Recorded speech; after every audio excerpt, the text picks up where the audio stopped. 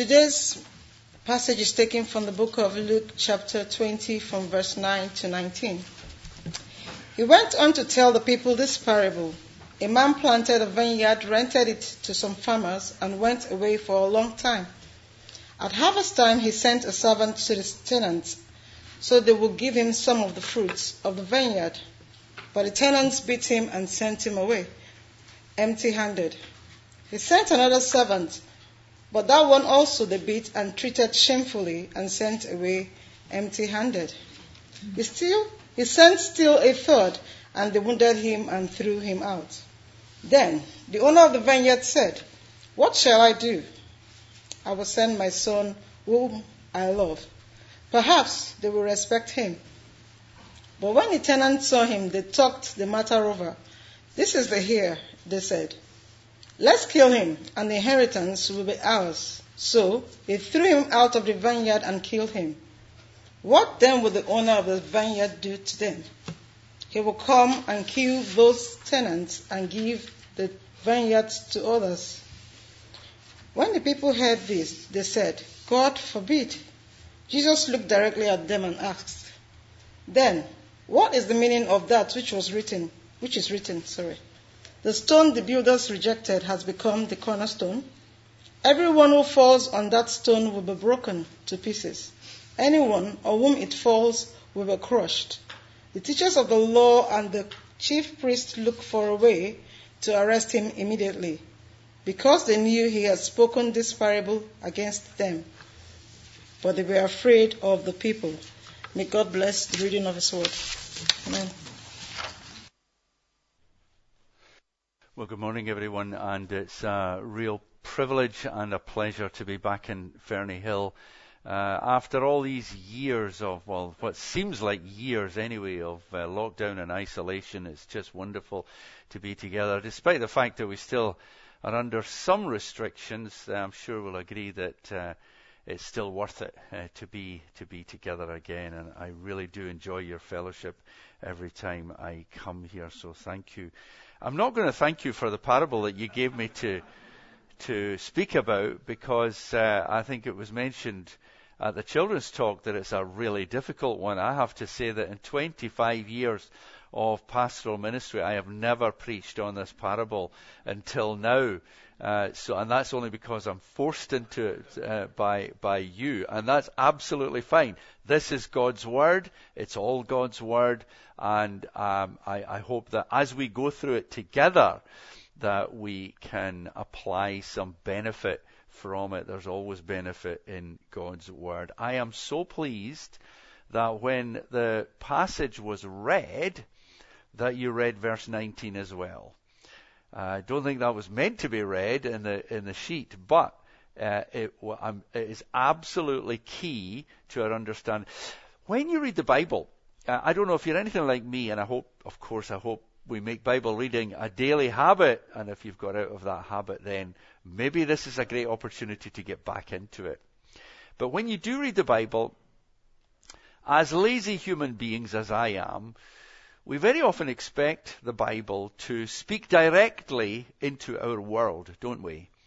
And if it doesn't, then we tend to just skip it and then go on to the next bit that does directly speak into our world. Do you know what I mean? There are some passages in the Bible that do. You know, Paul's writings, for example, when he says, "There is now no condemnation to them who are in Jesus Christ." And that's us. That's us as we come to that passage, and it speaks directly to us, and we get immediate benefit from that. Not every passage in the Bible speaks directly to our world. You have to do some homework. And this is one of these passages that you have to do some homework. But when you do, there are rich rewards. And that's why I'm really glad that that's the first thing that has to happen, is that verse 19 gives exactly the sense of what the passage is all about.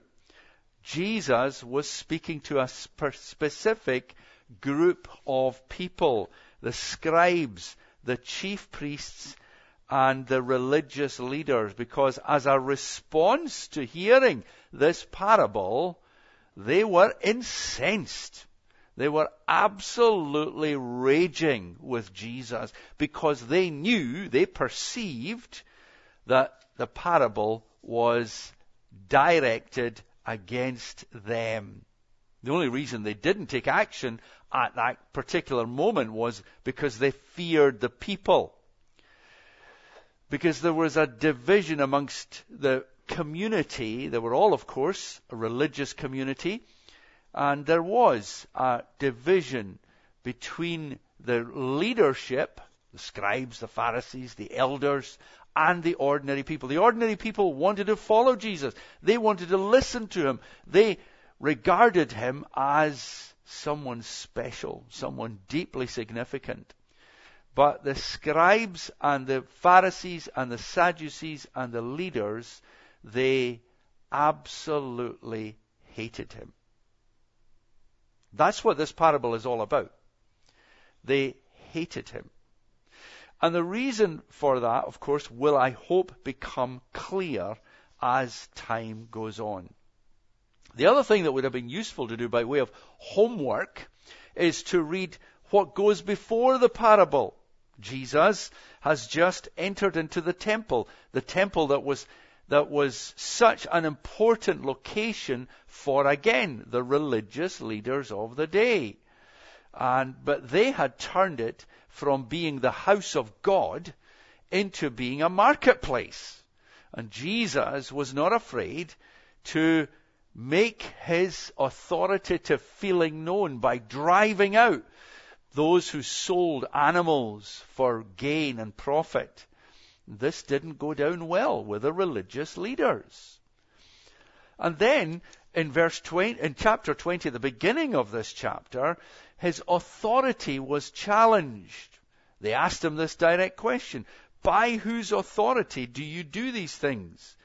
And very subtly, in a very subtle and clever way, Jesus turned that question back onto them by asking about John the Baptist. And he said, why John the Baptist? What about his authority? And of course that put them to silence, because they knew that the people, they revered John the Baptist, even although he had been dead for some time. So what do we make of this parable then? The parable about the owner of the vineyard who planted a vineyard, because it's in that context that Jesus tells this story. And the story was directed against the religious leaders. You might ask, well, what does this have to do with us? If it's 2,000 years ago, a different context, different culture, different community, it's hardly 21st century Edinburgh, is it? Well, I hope that the relevance and the application of Jesus' story becomes clear as we uncover the original meaning. See, what we're doing is, we're doing a bit of homework to try and find out, what did it mean to the people then? What did it mean when Jesus told the parable in the first place? And then, as we uncover that, then we discover that there is application, I hope, to where we are today, even in modern 21st century in the Western world. There's always application in the Bible for every generation and for every culture and for every era. The key to this passage is the Jewishness of Jesus. The Jewishness of Jesus. We have to always remember that Jesus was born not just as a human, but into a particular ethnic circle at a particular time, 2,000 years ago, Palestine. He was not born in the 21st century in the Western world. He was born at a particular time in a particular place to a unique family. He came, John puts it this way in John chapter 1, he came to his own. And what that means primarily is that not only did he come to his own humanity, but he came to his own Jewish people, his own family, his relatives, because they were all relatives of one another. They were all descended from Abraham. But remember what that statement goes on to say. He came to his own, but his own did not receive him. That's what this parable is all about. It can be summarized, in fact, in these words. He came to his own, and his own did not receive him. It's about his Jewishness, but his rejection by the very people to whom he belonged. And the very people who ought to have recognized his messiahship. They were the ones who ought to have immediately seen that Jesus was the Son of God.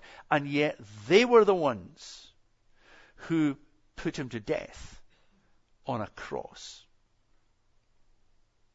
So let's go back into the parable then. By the way, if you ever want to, it's quite a fascinating theme. I'm sure that you're all students of the Bible. But it opens up a whole new dimension. I'm not saying that you can't understand the message of the gospel simply by reading it. Of course you can. The Bible is accessible by everyone. But if you really want to uncover the depths of the life of Jesus, then it is so fascinating to try and understand what was going on at the time. What kind of culture did Jesus belong to? What kind of feasts and festivals were there? How was Jesus brought up? What kind of family would he have been brought up in? What would he have come to be accustomed to, and all that kind of thing? And that's why I said before that the Jewishness of Jesus is absolutely fascinating. And it does shed light on many passages in the gospel. There's a classic book that's written on this, and I say this just by way of in case you're interested in studying this. It's a book called The Life and Times of Jesus the Messiah. It's written by a man called Alfred Edersheim. Edersheim lived a couple of hundred years ago in the 19th century, and he was an Austrian Jewish man he was a scholar, he was an academic, and he was brought to faith in Jesus under the ministry of a man called John Duncan, who was a Scot. And John Duncan had gone over to Hungary as a missionary, and he came to know this man, Alfred Edersheim. And Edersheim was converted. He was wonderfully converted to Jesus under the ministry of John Duncan. And he devoted his life thereafter to uncovering the Jewishness of Jesus. And he wrote this book. If you ever want to read about it, it's not an easy book to read, but it does shed light on loads of the life of Jesus, the kind of culture that he lived in. So this parable then is about a landowner who planted a vineyard and he let it out to tenants. And he went into another country for a long time. We would call him an absentee landlord who gets his property, who arranges for his property to be managed by tenants. People who he hoped that he could trust to do the right thing, to bring on the crop, with the hope that there would be a harvest. As time went on, as what would be expected, he sent servants to take or to ask for the produce of this vineyard. It was rightfully his. He was the owner of the vineyard. It did not belong to them, it belonged to him.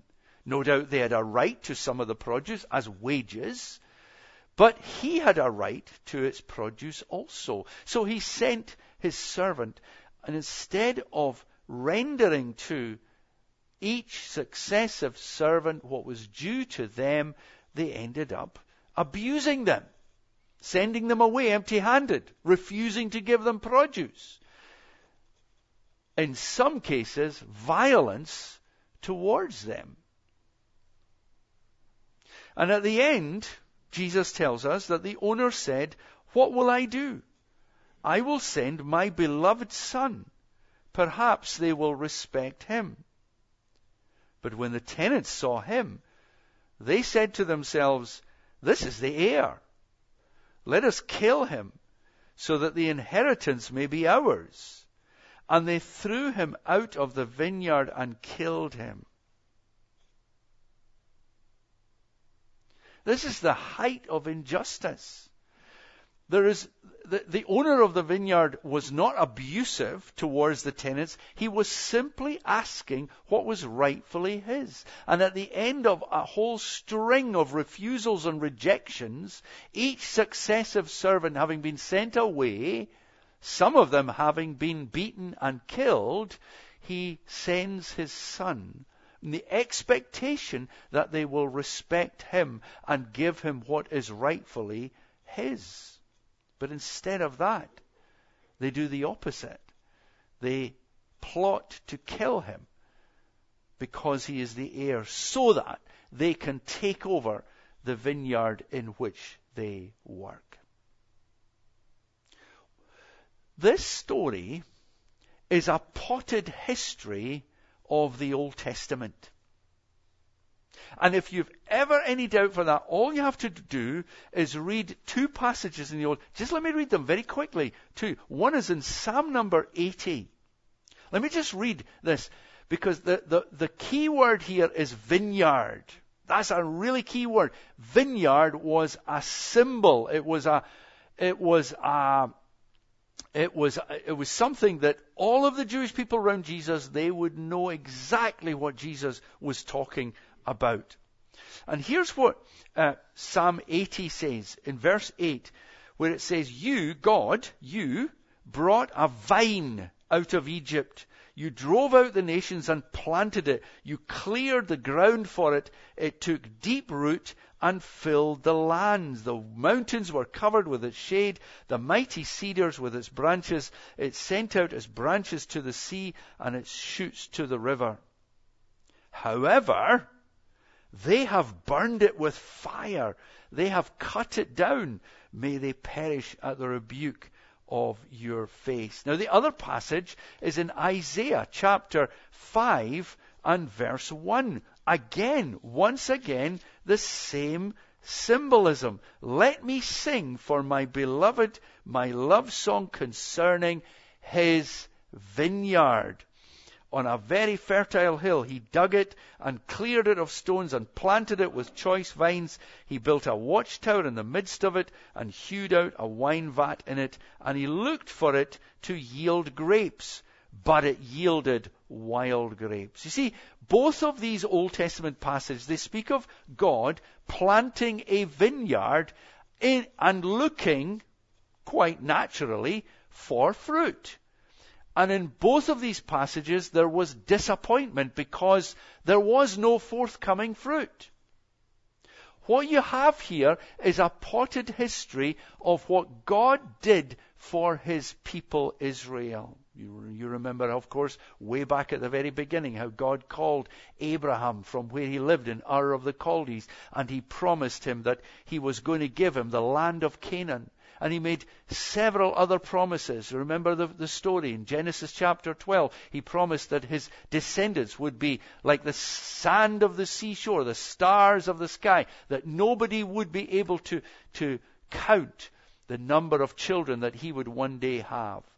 God also promised that he would be their God and they would be his people. He promised that he would give them the land of Canaan as their land forever. And then he promised this, that in your seed all nations will be blessed. And the story of the Old Testament is an unfolding of that promise. Sure enough, eventually, through Moses and Joshua, the people did come back to Canaan, and they made it their home. God gave it to them.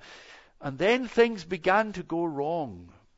Not because God wasn't faithful to his promise, but because the kings at that time, Solomon, and Rehoboam and Jeroboam and all of these men after them. You remember how Israel was split into Judah and Israel, and how time after time each successive king strayed away from, because they became attracted to pagan gods and pagan worship, and they ended up leading Israel first and then Judah later. They went astray and began to worship other gods.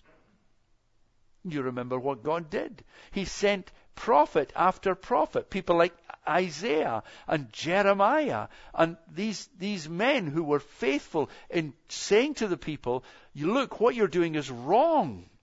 You need to turn again, because you're going to end up under God's wrath and His anger. You're going to end up being punished."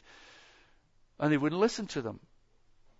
They rejected some of them. They put some of them in jail, and they killed others. That's what Jesus is talking about.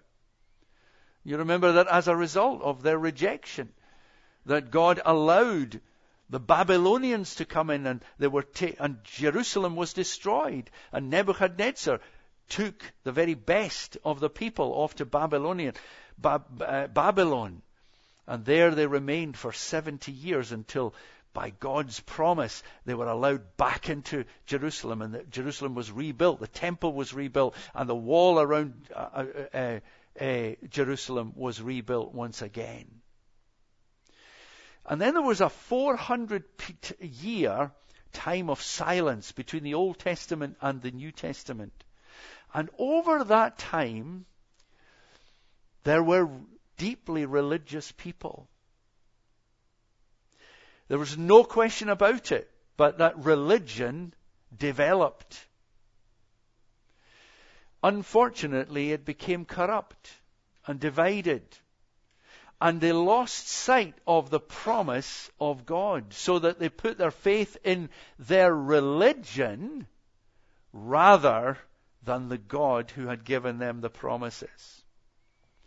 Now here's the really astonishing fact. If you're a historian, I suppose you'll be with me all the way. If you're not, then I'm sorry to give so many facts. Now here's the astonishing part. When Jesus came into the world, He came into a society that was full of religion, full of His own religion, that dated back to Moses and Abraham and the law and the prophets. And yet, these experts who knew their Old Testament, they refused to recognize the very Son of God Himself. Isn't that absolutely incredible? It's not because there was no evidence. There was abundant evidence. I mean, what is your conclusion when you watch a man who is able to touch a blind man's eyes and his eyes are opened? How about when there's 5,000 people and they're sitting listening to this same man and they have no food except 5 loaves and 2 fishes, and he takes those 5 loaves and 2 fishes, he says grace, and he distributes them to 5,000 people. I mean, come on. That's not just some trick. That is absolutely spectacular. And how about, and by the way, that didn't just happen once, it happened with 4,000 people as well. I mean, you can just go through the Gospels, and time after time, whether it's a lame person, or whether it's a blind person, or whether it's a deaf person, all he has to do, sometimes he doesn't even have to touch the person. He just says, like the centurion's servant. Remember the centurion's servant? He said, you could go back, the man is healed. And he went back and the man was healed. And even, and this is the really, as if these weren't wonderful enough, he was able to raise the dead. Jairus' daughter Went back to Jairus' house. Message came back from the house saying, don't trouble the master anymore. It's a waste of time. Your daughter is dead. Jesus said, do not be afraid, only believe. They went back to the house. He took her by the hand and he said, Talitha cum, and she got up. What do you make of that? There was evidence after evidence after evidence, and yet the more Jesus lived, the more he went on, the more evidence there was, the more they hated him. They absolutely loathed him. You ever wondered why that was? You ever wondered why that was? Let me say 3 things about that. First of all, because they had become obsessed with their own buildings and with their own structures. Like the temple, for example. They were so proud of the temple. That comes out in one of the passages in the gospel. They were so proud of their temple. And Jesus walks into the temple, which they had transformed into a marketplace, thereby completely twisting the very purpose of the temple itself, because God had said way back in Solomon's time that this is a place that I want my glory to be. Instead of that, they had turned it into a marketplace for their own financial gain. And then they had become obsessed with their law, which they had confused with their nation. And instead of recognizing God's law for what it was in the Old Testament, they had twisted it so that it conveniently allowed them to live a life that appeared to keep God's law.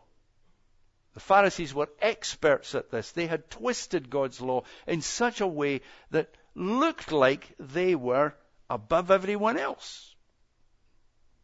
And they had deluded themselves into believing that they were actually capable of keeping God's law. And they had completely disregarded that the fact is the law is there to show us that we can't keep God's law.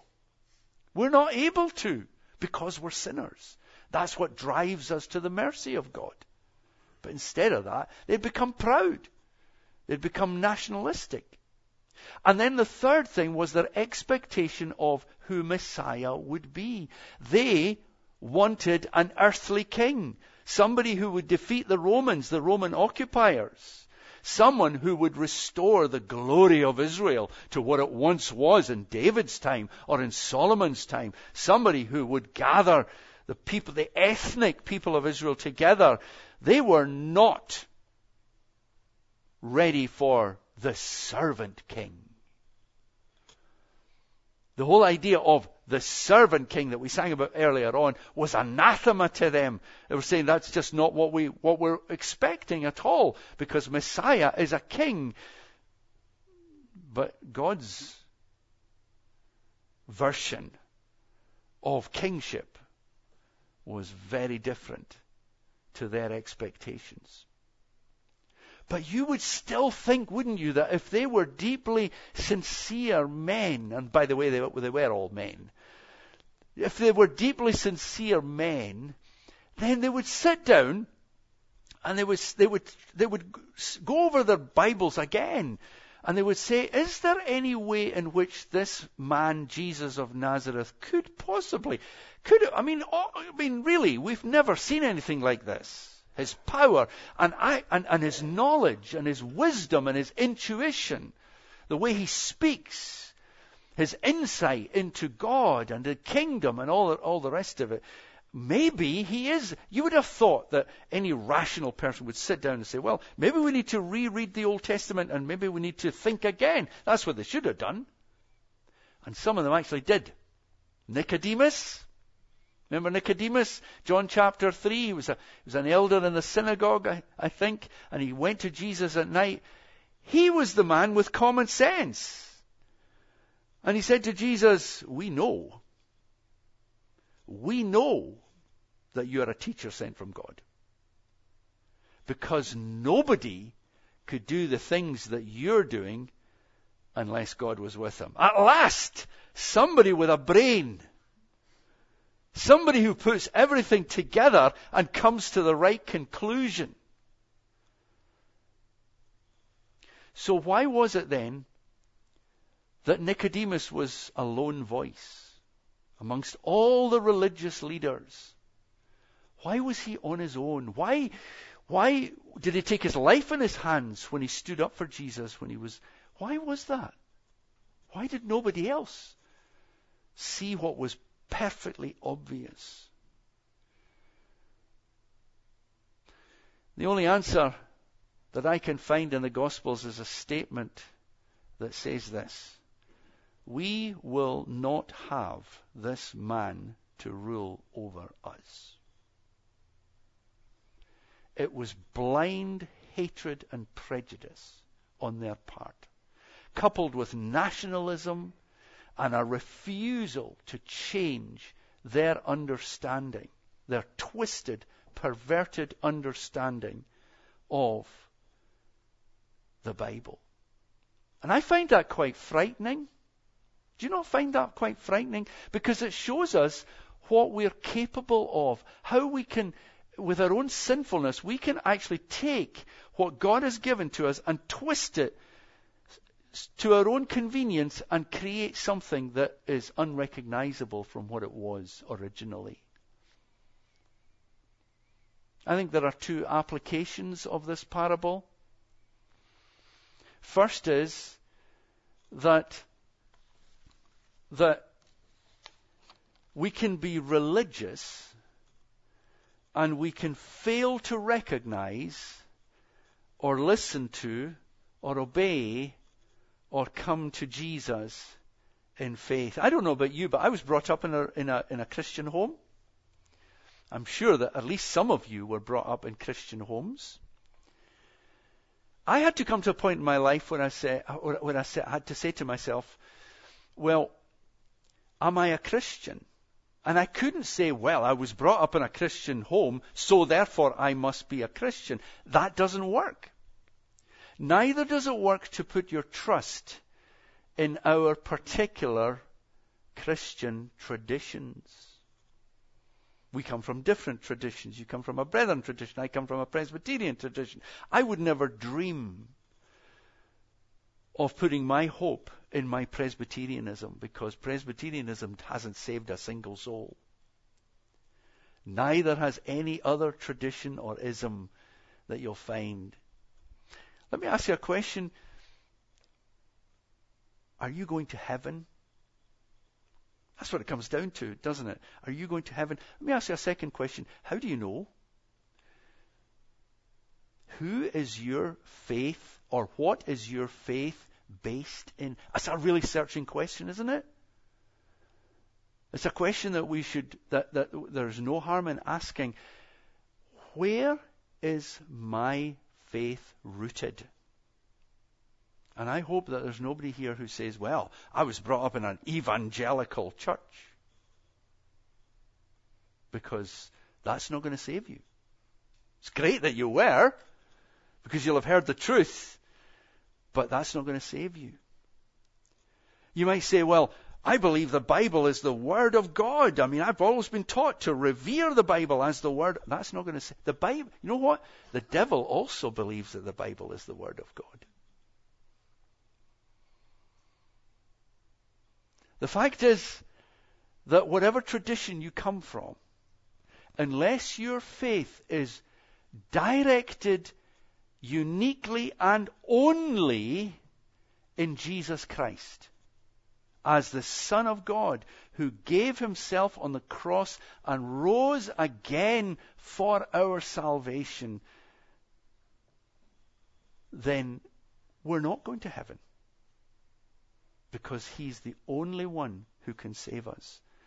And he will save you if you've never come to faith in him before. You remember, by the way, whatever evangelical tradition we come from is rooted in the Reformation. You remember the rediscovery of the Reformation, the 5 solas of the Reformation? Before that time, the church had become so corrupt. They had again something similar to the Jews of Jesus' day. They had twisted what God had said in the beginning, and they needed to rediscover the truth of the Bible. And remember the 5 solas? grace alone. We are saved by grace alone. We're saved through faith alone in Jesus. We're saved by the cross alone. The Word of God alone is the only revelation of God, and then to the glory of God. This parable takes us back. It takes us to Jesus and Him alone. And then the second application, I'm going to finish with this, is this, that the religious leaders of Jesus' time, they had actually created a God of their own making. That's the frightening bit. That if we allow ourselves to go down the road of our opinion and our background and our identity, and it becomes all about me, doesn't it? And I stop listening to God, and I create a God and a message of my own invention.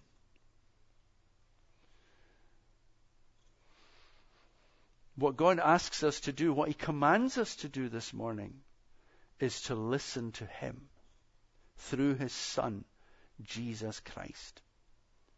He has given us every evidence that we need that He truly is the Son of God, that He truly is the Savior. He laid down His life for us and rose again and invites us to come to faith in Him. So today, when we come face to face with this parable that talks about rejection of Jesus, faith is the opposite. It is a love for Jesus. It is where Jesus has drawn us into relationship with Himself, forgiving our sins, opening our eyes to see His majesty, His greatness, the wonder of the cross, so that we leave behind our religion, whatever our background is, and we trust only in the Lord Jesus Christ. And I trust that every one of you will be trusting and believing and following Him and Him alone.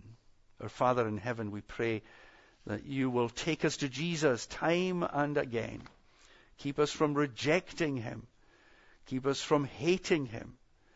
And Lord, create within us a love for Jesus and His Word and His work and all that He did for our salvation. In Jesus' name, amen.